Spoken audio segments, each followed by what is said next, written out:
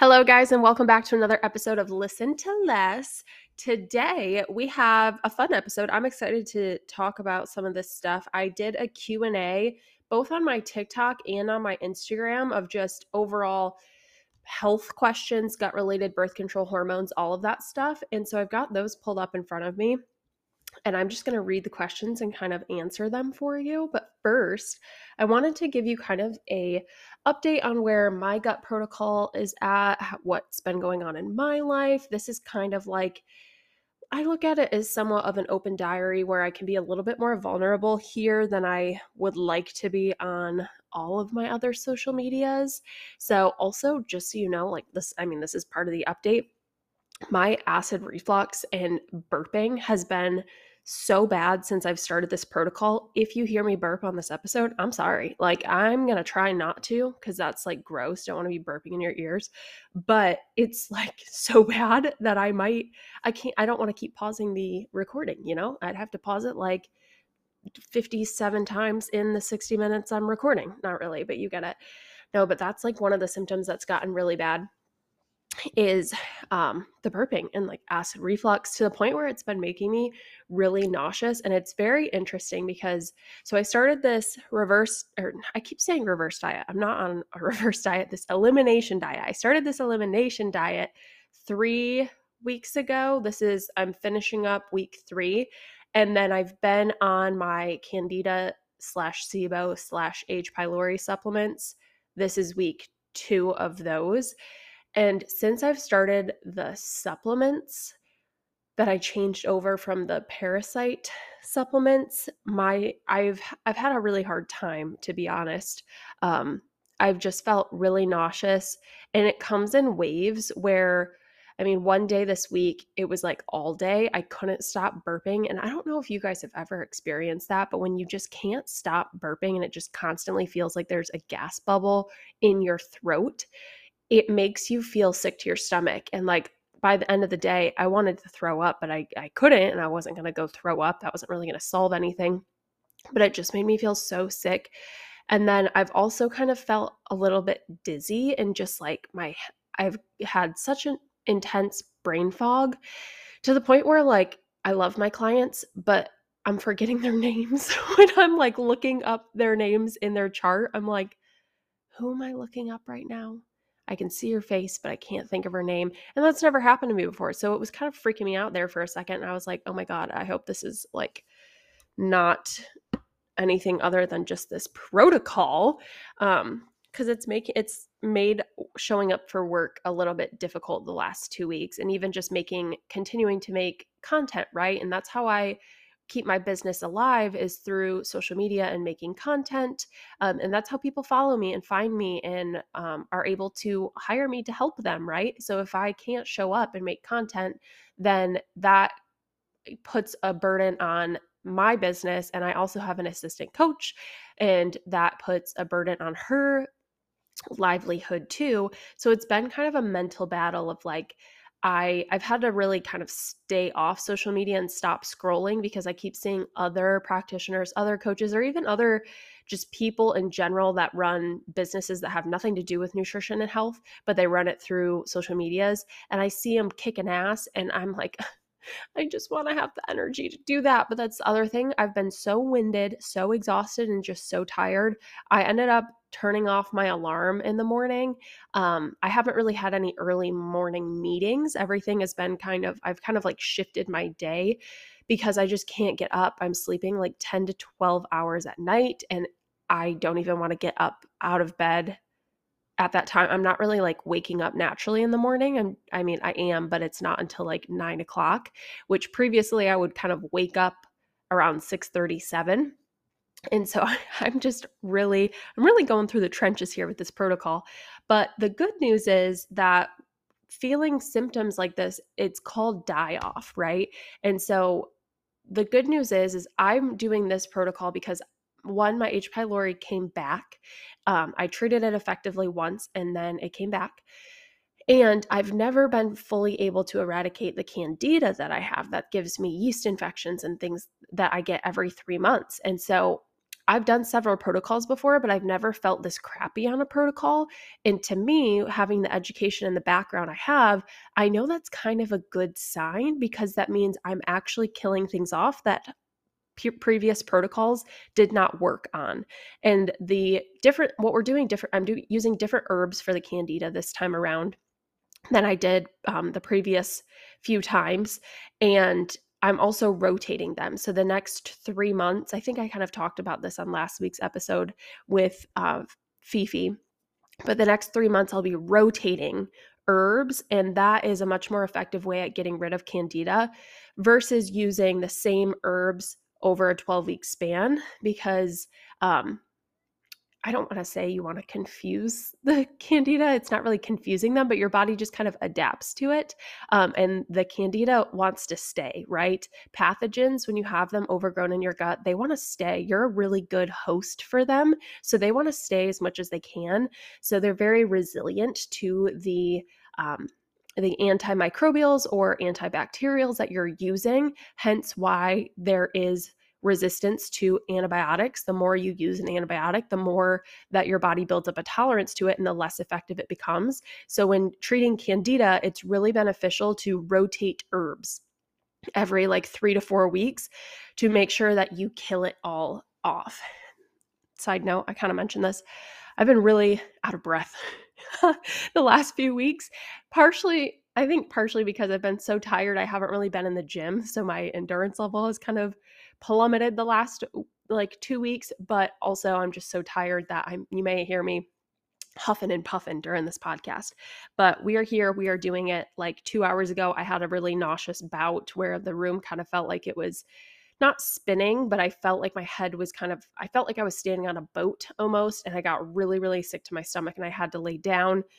But I laid down, I was able to choke some food down, and then within like maybe an hour, 2 hours, I feel a lot better right now. So it's kind of weird how it just hits me, and sometimes it lasts all day and other times it's like super intense for 30, 40 minutes, and then I'll feel completely normal an hour later after I lay down. It's very weird. It's very weird. It's kind of messed with my head emotionally too, because we're at the same time I'm going through all of this. I've also started in my somatic therapy with my therapist talking about some traumatic events that happened to me at this point almost 10 years ago that I never really talked about in therapy. I've never really gone through those things. I've kind of just like shoved it down. Like I know how awful it was, but I never really talked about it with a professional. My mom always tried to ask me about it, and I never wanted to talk about it, right? I just kind of shoved it down, which that's what we do with trauma and PTSD like events. So we started going through some of those things because I've never gone through them before. And I feel like that's something that has caused me to change the way I am and be the way I am, and caused me to be more of a people pleaser. And we learned that I have a lot of codependency habits. And when I think codependency, I actually think that I think that means I'm dependent on someone else to make me happy, but that's not actually what it means, according to both my therapist and this book she gave me to read. But essentially, like through the trauma I went through back like 10 years ago, in the situation that I was in, it caused me to change the way that I speak and do things to basically like control someone else's actions as a protection mechanism for myself. So, I never stopped doing that. And so we're kind of trying to work through that because I don't want to do that anymore, right? I don't want to be a people pleaser, which I've struggled with my whole life. I don't want to be anxious and constantly think about, oh, like, did I say something wrong? Like just the other day, on a Zoom call, a friend called me out for my resting bitch face.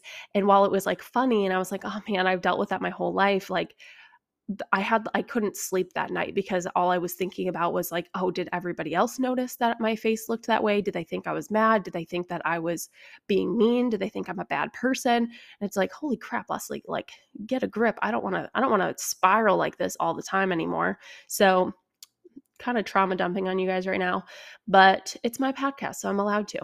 So yeah, that's kind of where I've been at. It's been tough both mentally, emotionally, and physically, like with not feeling good throughout this protocol, but we're trying to push through, trying to just do the best that I can, have grace with myself.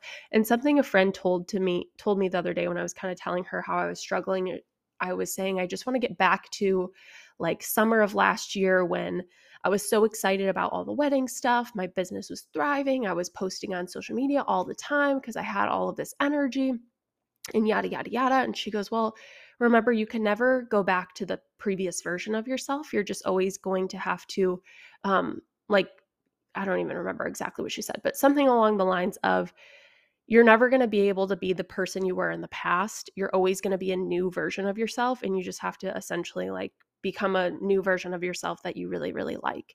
And I loved that. And I was like, that's so true. I'm not going to be that old me. And I feel like a lot of my life, I've been trying to get back to an old version of myself that I liked more, when realistically, I need to just accept that's not my life anymore. That's not going to happen ever again. You know, I'm older, I'm in different, I'm married now, different life situation. Like my life is just never going to be what it was a year ago, 3 years ago, 5 years ago, 10 years ago. And so instead of trying to be a past version of myself, I need to accept where I'm at and make tweaks to where I am at now to make this version of myself a version I love just as much, if not more, right? So that's where I'm at. That's my little update for you on where my life has been. And I just want to say thank you so much to every single one of you that does listen to this podcast.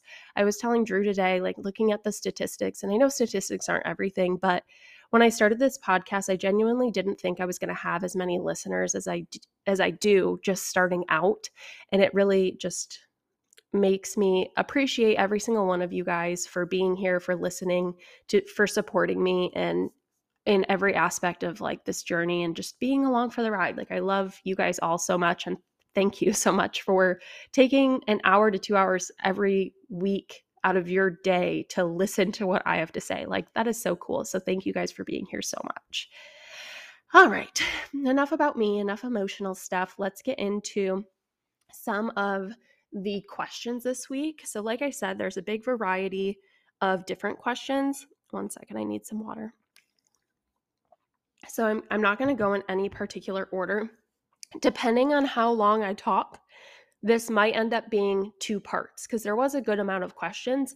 If I can get to all of them today, I will.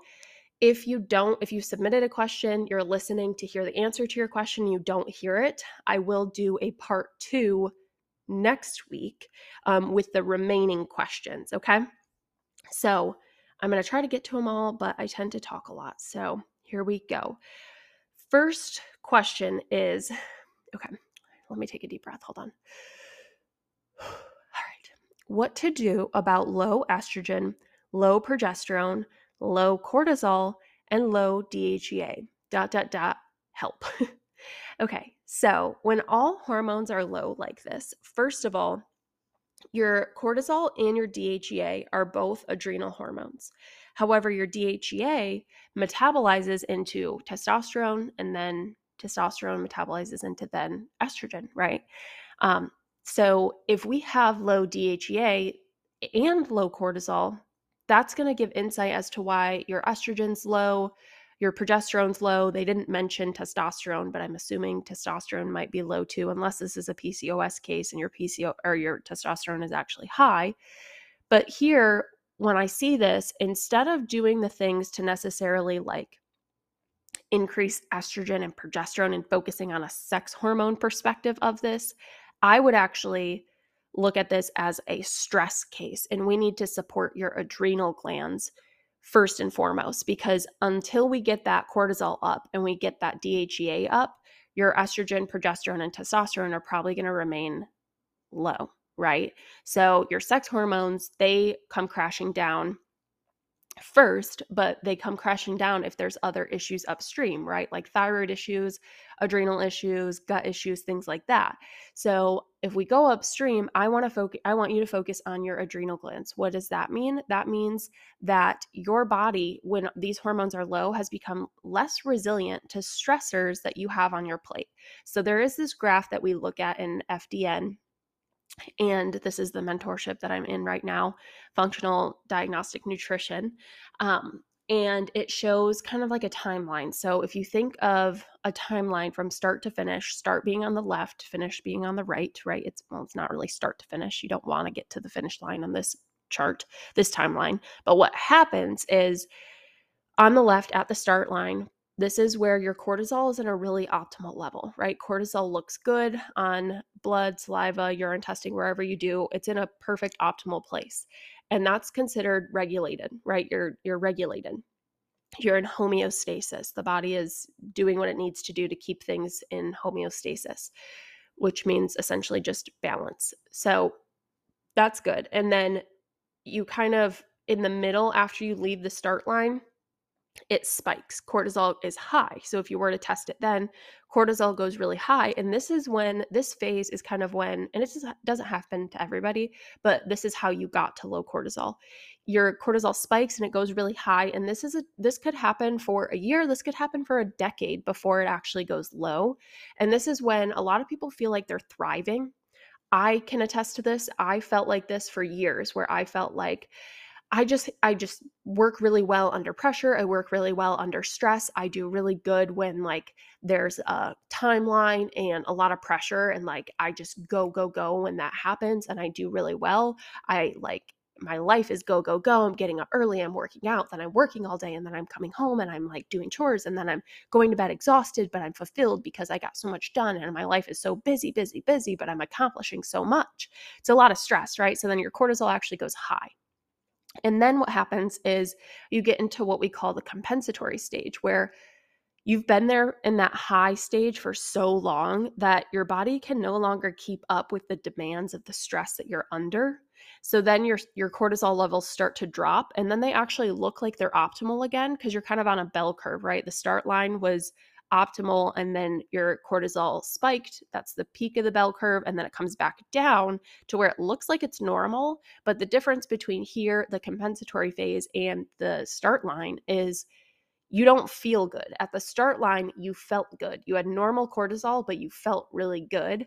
You had good energy, good hormone levels, everything was good. Compensatory, technically, your cortisol is normal, but you feel like crap. You're tired, you're fatigued, your sex hormones are either low or high or wonky. You got thyroid issues, you got gut issues, you don't feel good.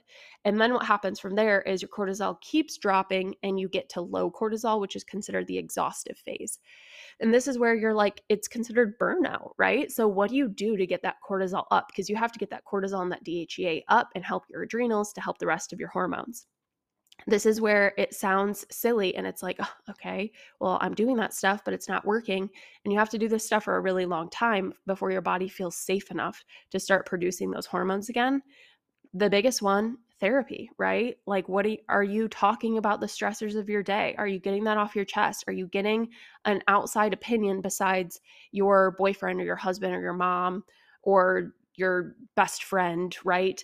Are you talking to someone in a professional setting to be able to talk about the stressors that you've dealt with for probably years to get you to this point of low cortisol? That's number one. Number two, nervous system regulation. You should be working on this with your therapist, but also outside of therapy. What are you doing on a daily basis to help your nervous system go from that fight or flight sympathetic state of nervous system to a rest and digest parasympathetic state of your nervous system where your body feels safe? That's where we're meant to live, is where in that parasympathetic state where your body feels safe, rest and digest. We're meant to live there and only dip into fight or flight when necessary.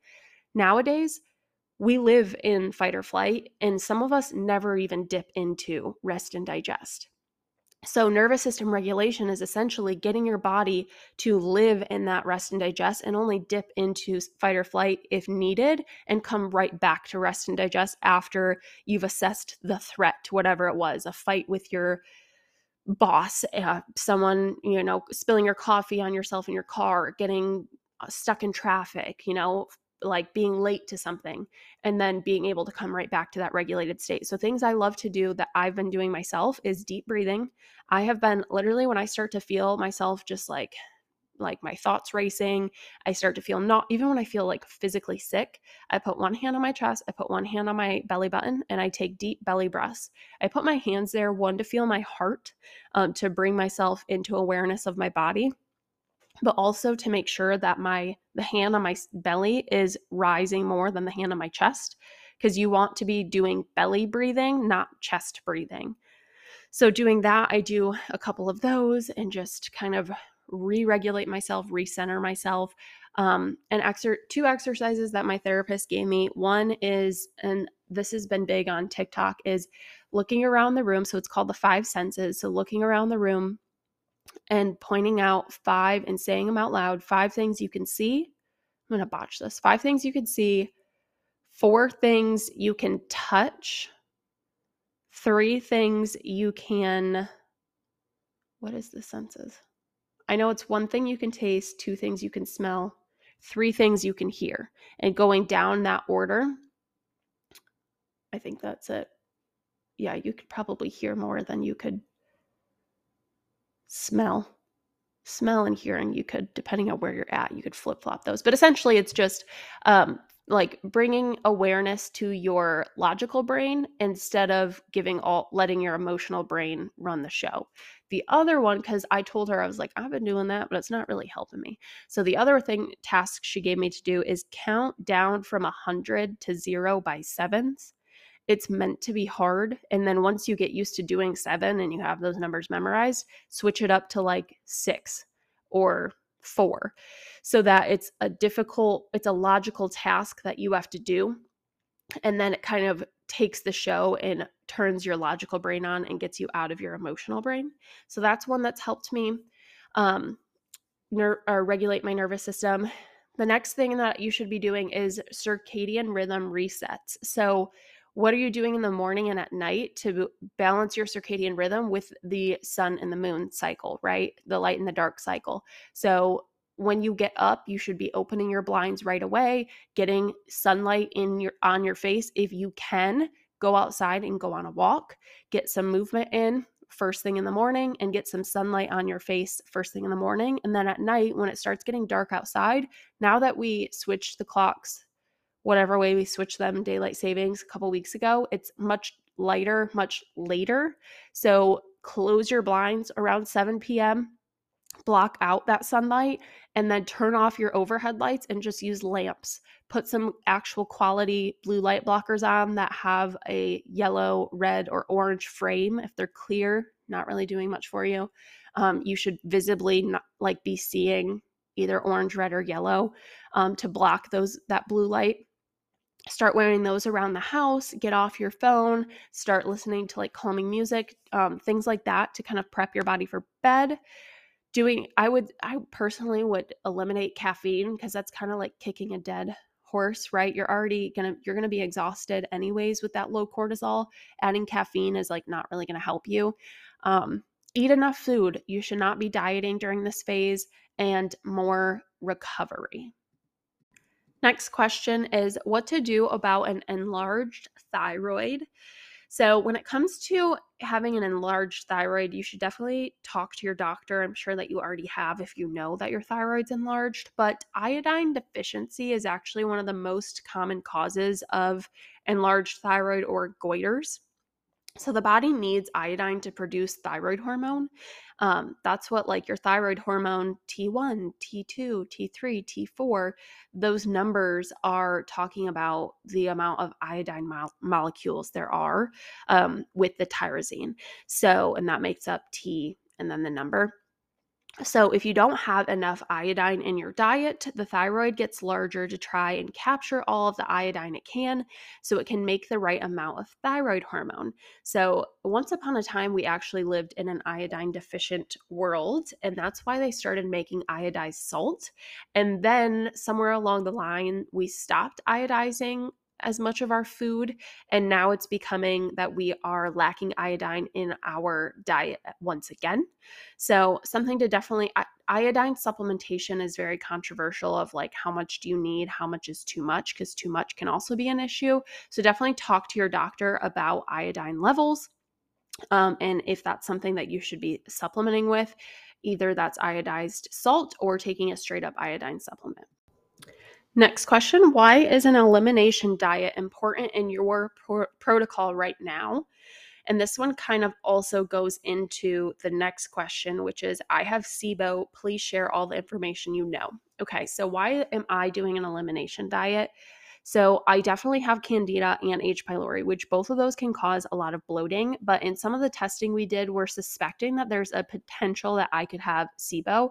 I did not do a SIBO breath test. That is the only way you can actually confirm SIBO. But in some of the testing that I did, there were some markers that are commonly found along with SIBO. So we are treating me as if I also have SIBO.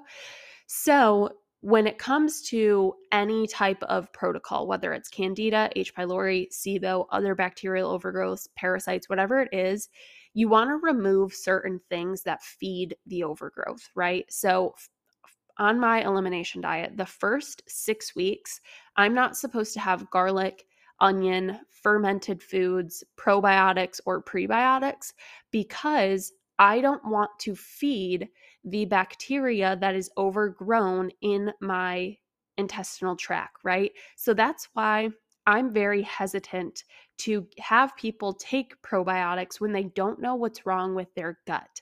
There's so many people online that just like take probiotics, or they say, "Oh, you have bloating, take a probiotic."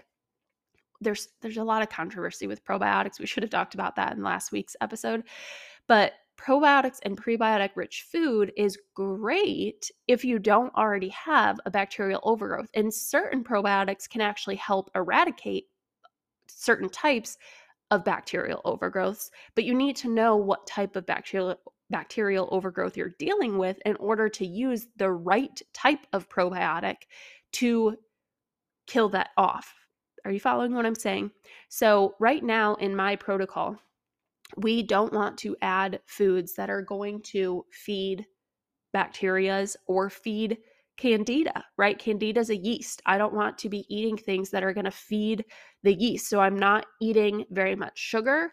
I'm not removing all fruits. I removed some fruits, but I'm not removing all fruits. But I'm not drinking things like juices or things with processed sugar in them. And I'm not eating fermented foods or vinegars, things like that, that could potentially feed the candida. Now, this is very short term. It's just for the first part of the kill off phase. And then part 2 of why I'm doing this is to identify if there are certain food-based triggers that I have, because I was having so much bloating, right? Now, bloating doesn't always come from the food you're eating, but the state of your digestive tract. It can come from certain foods and certain food sensitivities, but not always. And sometimes it can simply be like it doesn't have anything to do with the food, and it has everything to do with how you're eating your food. If you're eating too fast or in a really quick, rushed state, or if you're super stressed, or it could have everything to do with the state of your digestive tract. So, we're doing this elimination diet to remove all common inflammatory foods that would feed bacteria and candida, and then also common foods that cause bloating in individuals with SIBO. And then after we get so far into the supplemental protocol where I'm killing things off, I am allowed to start reintroducing things one at a time and assessing, do I bloat or not? If I bloat, that food stays out. If I don't, I can keep it in. And then once we get to the end where I'm pretty much reintroduced everything that I normally eat, whatever was still left out will remain out until I am fully done with the supplemental protocol. And then we will reintroduce again, see if at that point I can reintroduce that food, or if it needs to stay out a little bit longer. And if I still have a lot of flare-ups at the end, that mostly means that can indicate that I did not actually get rid of and eradicate the overgrowth to its entirety. So it's to not feed certain things, but also to kind of like be able to figure out what I'm sensitive to. And then going into the next question, I have SIBO. Please share all the information you know. Just to recap, SIBO is small intestinal bacterial overgrowth. So you can have an overgrowth of bacteria or candida, which is yeast, in your small intestine or in your large intestine. SIBO specifically causes tons of bloating and gas and distension. Distension meaning your stomach is literally distended, like super, super bloated, that stays for a really long time, like hours, and potentially doesn't go away until like a couple days later, and gas that you feel like it's trapped in you. That's the big thing with SIBO. So some foods that are hard to digest with SIBO are FODMAPs. Maybe you've heard of a low FODMAP diet. FODMAPs are more likely to cause a reaction in people with SIBO, and what FODMAPs are fermentable oligosaccharides, disaccharides, monosaccharides, and polyols. They're short chain carbohydrates that are poorly absorbed in the small intestine and prone to absorb water and ferment in the colon. Some examples of these types of foods are apples. You've got your garlic, your onion, watermelon, sometimes avocado. There's a whole list of them. Those are just a few. You can easily Google like high FODMAP foods, and you'll get an entire list of them. And so sometimes you want to remove those foods. I've also removed things like I'm not eating a lot of cruciferous vegetables like broccoli, Brussels sprouts, cauliflower, because those tend to cause people with SIBO a lot of bloating. So they're out right now, and then we'll reintroduce them after I have been on these supplements and these herbs to kind of kill off the bacteria for a certain amount of time. But this type of diet should not be done extremely long term, right? This is very restrictive, and it's restricting a lot of your really healthy prebiotic and probiotic rich foods that actually feed the good bacteria in your gut. But sometimes the good bacteria can also be overgrown and cause issues when it is overgrown. So it's very important to only do this elimination style diet for a short period of time, right? And then start introducing these foods back into your diet. And if you have tried treating SIBO before with like a holistic doctor or someone that you saw one time and they told you to do this diet, you did it, and then it's 2 years later and you still can't eat those foods without bloating, you probably did not eradicate the bacterial overgrowth. And the thing with these overgrowths is if you just go at it food alone, you're probably not going to eradicate it fully. You need to go at it food-based and with some herbs that can treat it, because food alone it's going to take a really long time, and it can actually leave you with more deficiencies because your diet is so restrictive if you just try to do a restrictive diet like this forever, if that makes sense. So the goal is to eventually be able to have these foods again, and reintroduce them after an herbal protocol has been done. Okay. Next question. Moving on to something called gastritis. How to get rid of gastritis. So gastritis is an irritation of the stomach lining. This can feel like heartburn. This can feel like burping, kind of like I was telling you earlier, nausea. It can be like heartburn actually feels like a pain in your chest. Most people don't realize it's heartburn, and they think that they're like having a heart attack or having issues. I know I'm getting heartburn because I will have a pain like in my sternum area, and it's kind of sharp. It's like a sharp pain. And I'll be like, oh my God, what's happening to my chest? And then within maybe 20 minutes, I'll have a ton of burps. And then those burps relieve that sharp pain. And that's heartburn, right? So gastritis could be caused by things like H. pylori, which is bacterial overgrowth. That's what I'm trying to get rid of right now. So I do have a level of gastritis.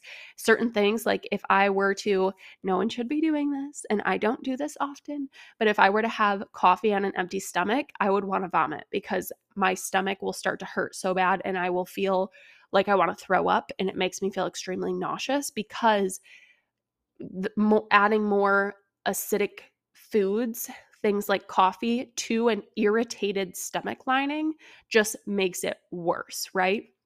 So H. pylori can cause it, and then also NSAIDs. So using NSAID medication, what does NSAID stand for? Non-steroidal anti-inflammatory drugs. So Tylenol is not an NSAID, but things like ibuprofen, I think Advil is one. I think Motrin is one.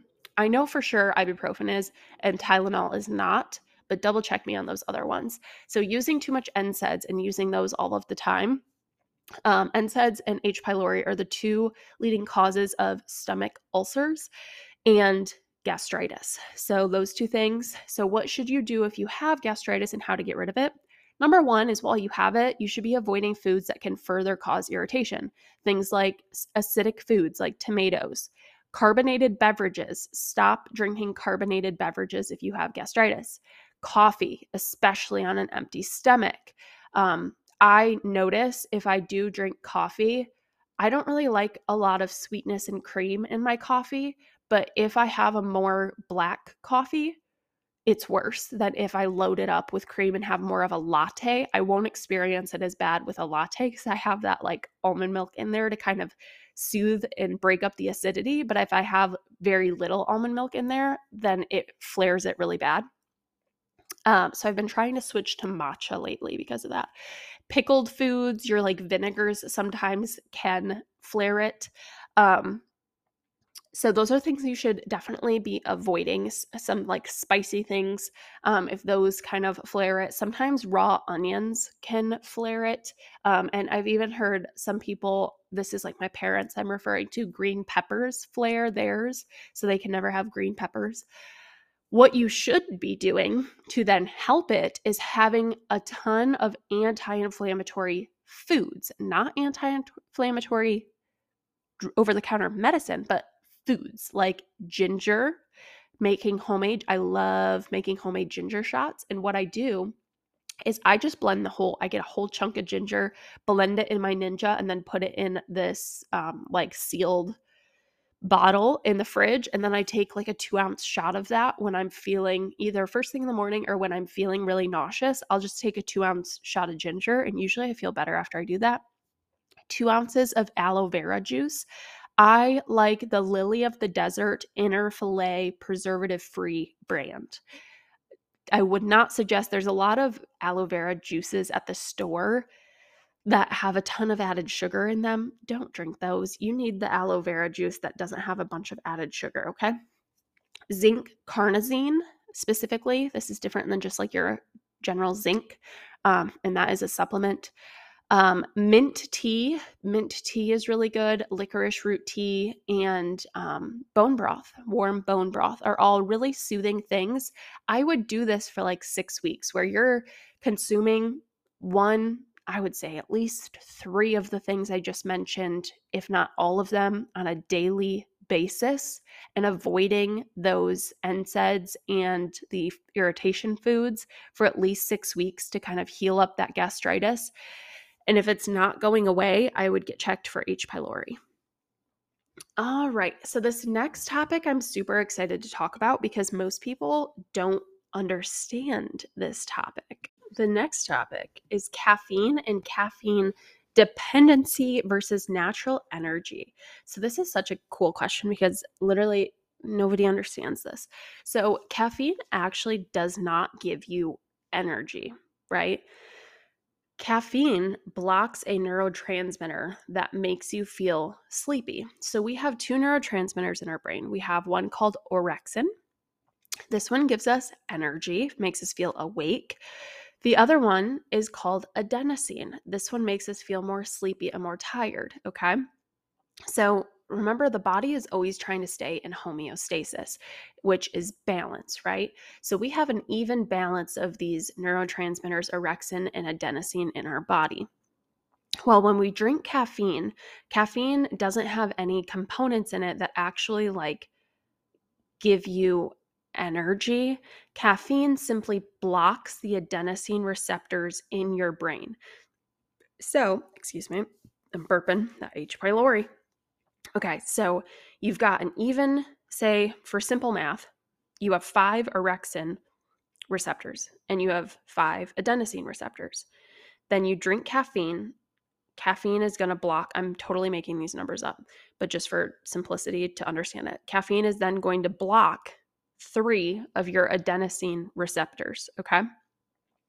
So then you are left with 5 orexin, energy boosting neurotransmitters, neurotransmitter receptors, and then you have 2 adenosine receptors.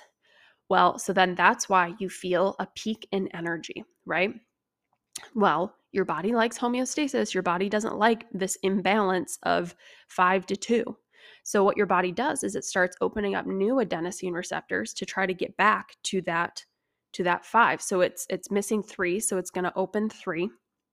So then you have 5 and 5 left. But remember, there was 3 that were blocked. So then the caffeine wears off.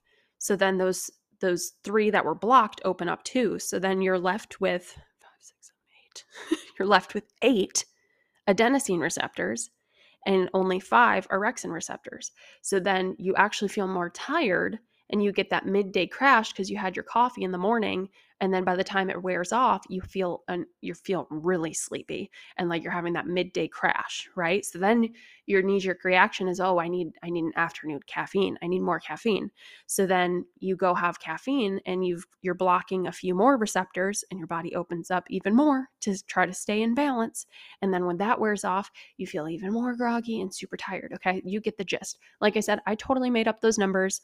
I don't know the actual numbers or math of how much caffeine blocks how many receptors or how many your body creates, but that's the general gist of what is going on in your body. Is caffeine is simply blocking a receptor site to adenosine, leaving you feeling like you have more energy because you have more orexin in your body than you do adenosine at that given time until the caffeine wears off. And then you start to feel dependent on it because your body's trying to open up more receptors to have that balance. So when the caffeine wears off, you have more adenosine receptors than you do orexin receptors, and you feel more sleepy because adenosine makes us feel more sleepy. Okay. And then the other reason this causes dependency is because think back to the very first time you had caffeine. Okay. So if you think of, I'm looking, how do I describe this? You've got a line in the middle of you've got a piece of paper, okay? If you draw a line, horizontal line in the middle of that paper, this is your baseline of energy before you ever had caffeine, okay? The bottom of the paper is when you're sleepy and tired, and the top of the paper is after you've had a sugar rush as a kid, okay? So you're in the middle. That's your baseline of energy. The more that you have caffeine, and this whole receptor thing starts to happen, right? So the first time you had caffeine, your quote unquote energy levels peaked above baseline, right? So they went above that. But then this whole neurotransmitter thing starts happening. You have more and more caffeine. That baseline starts to drop and drop and drop. So then now, after you've been drinking caffeine for 10 years, that caffeine you have in the morning, that spike in energy you get, is actually taking you up to your previous baseline to before you ever had caffeine. So you're no longer at the middle of the page. Your line is at the bottom of the page, and the spike in quote unquote energy you get gives you a little bit of time where maybe for an hour or two, your energy level is back at that original baseline pre-caffeine, and then it comes crashing back down to the bottom of the page. And that's why people start to feel dependent on it, and that's why people start to get used to it, and they feel like, oh, coffee doesn't affect me anymore. I could go to sleep after I drink coffee.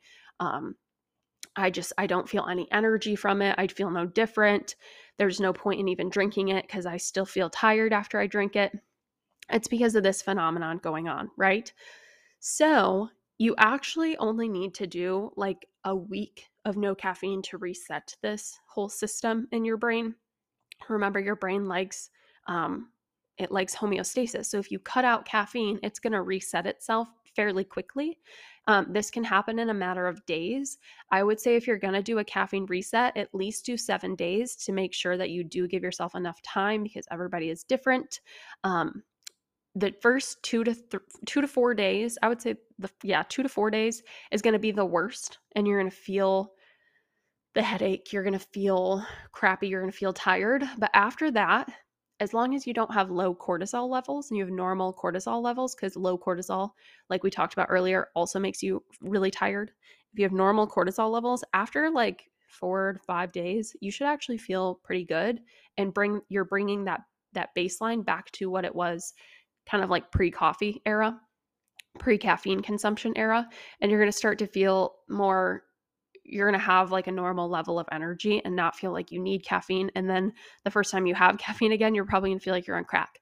The first time I did a caffeine reset, I did 2 weeks, and I had an energy drink on day 15, and the energy drink had 200 milligrams of caffeine in it.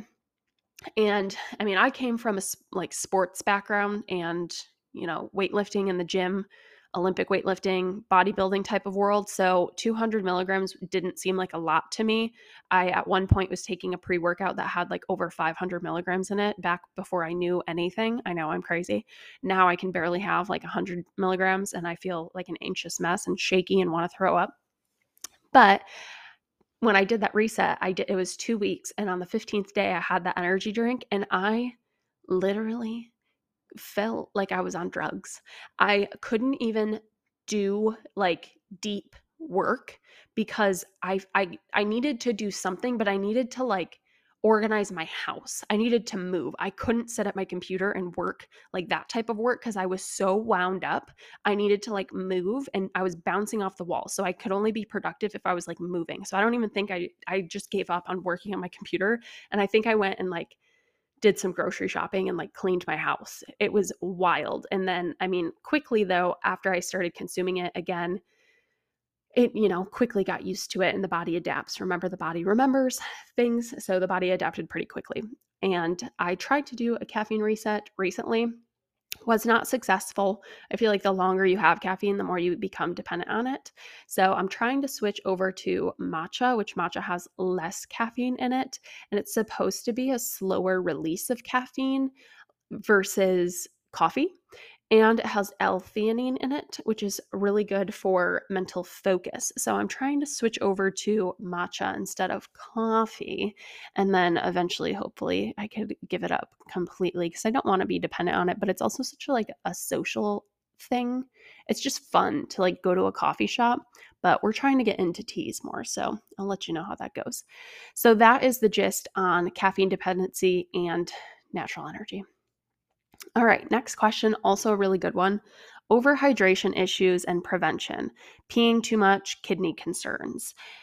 Okay, so I personally like to give clients an ultimate goal of 100 ounces of water a day, but I also advocate that they supplement with electrolytes. Drinking over a gallon of water a day and not adding in electrolytes can actually leave you depleting your electrolytes even more, especially if you're a stressed out individual or you sweat and work out regularly. The more stressed you are, the more you're going to run through your electrolytes because your adrenals use your electrolytes. So your adrenals are your stress organs. If you're stressed and you're pumping out tons of stress hormone all the time because you're living in that sympathetic state of mind, you're actually going to go through your electrolytes and need to replenish them, especially if you sweat, right? Your sweat is salty, so you need to replace that salt and potassium. So sodium is a critical electrolyte along with potassium and chloride that help to deliver water into your body's cells, right? So we need water, but our body's made up of what, 70% water, something like that. But we need electrolytes to get the water into our cells. Because if you're drinking water, but you don't have enough electrolytes on board, and I've spoke to like 3 people in the last week that all told me they have low potassium levels and low sodium levels, which I was like, goodness gracious. But if you're not getting in enough electrolytes and only drinking water, you can actually still be dehydrated because the water's not getting into the cells, right? It's kind of the same concept of you can eat a really healthy diet, but if you have low stomach acid and a bunch of gut issues, you're not going to be absorbing the food you eat because your body can't break it down. So you can be drinking the water, but if you don't have electrolytes, then the water's not getting into the cell. And this is why people that drink a ton of water pee all the time. If you add adequate electrolytes, you shouldn't have to run to the bathroom every 30 minutes. Now, if you're drinking over a gallon of water, yeah, it's probably more normal to pee a lot, but you're going to be helping your kidneys if you supplement with electrolytes and minerals. So I like to drink around 100 ounces of water, like I said, a day. And then I add my Trace Elements is the brand, mineral drops. I add 1 to 2 drops to my water per day. And I drink an Element packet. That's LMNT. These are electrolyte packets that have 1,000 grams of sodium per packet. And I love them. I personally don't think people get enough sodium and electrolytes and potassium in their diet, anyways. So if you want to try the Element packets, I do have a code for them. The link is in my bio on all of my socials, my TikTok, my Instagram. And if you purchase a box, you get a free trial box. I think there's 8 flavors. So then you can try all of the flavors to see which one you like the best. I personally like the citrus flavor most, and then I like the orange the second best. So you could try those out. If you don't want to get electrolyte packets, I wouldn't recommend using something like Liquid IV. Liquid IV, the first like 2 or 3 ingredients are sugar, and there's like 12 grams of sugar per packet. So when you're trying to hydrate yourself, you don't necessarily want to be loading up on sugar. Like, think about if you're having multiple packs of those a day, you're basically just drinking cane sugar with electrolytes. So I don't like those because they have a ton of sugar in them. If you don't want a electrolyte packet, you just want to do like your own little mocktail, which I call an adrenal cocktail. I like to mix the salt called Redmond's Real Salt. You can get a giant thing of it on Amazon. I also know they do sell it at Whole Foods.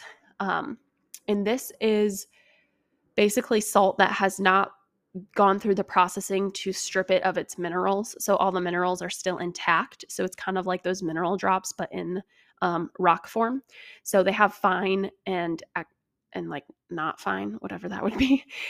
So I'll mix that. I don't really measure it out. I just kind of like shake it in there. You want to get a decent amount, like maybe a quarter of a teaspoon, and then mix it with coconut water, because coconut water is a great source of potassium. And then sometimes I'll juice an orange, or I'll juice a lemon or a lime, sometimes a grapefruit, or I'll just pour sugar-free organic orange juice. I didn't mean sugar-free. I meant no sugar added. So it's got sugar in it, but it's just the sugar from the orange. I'm not getting 0-calorie orange juice, because that's going to be full of things that, like synthetic things that we don't want, that are going to make it sugar-free. I'll mix the orange juice with the coconut water and the Redmond's Real Salt and drink that once or twice a day, to get minerals in and electrolytes in a full food form instead of an Element packet. Sometimes I do all 3 of these in a day. But I have had testing and my electrolytes were very low, so I'm not afraid to ramp up my electrolyte usage. I did want to add a little bit of a side note here, that if you are peeing all of the time, but you're not drinking over a gallon of water a day, this could also be a pelvic floor issue. It's not always necessarily a lack of electrolytes. I would definitely up your electrolytes no matter who you are. We need them. Most people need more than they think. But if your pelvic floor muscles are either too tight or they are weak, that could be a reason that you feel like you have to pee all the time, or you have incontinence, or you feel like when you go to the bathroom, you just can't get it all out. Could all be pelvic floor issue related. All right, we are approaching an hour here. We are getting close to an hour. So I'm going to call that the last question for this episode.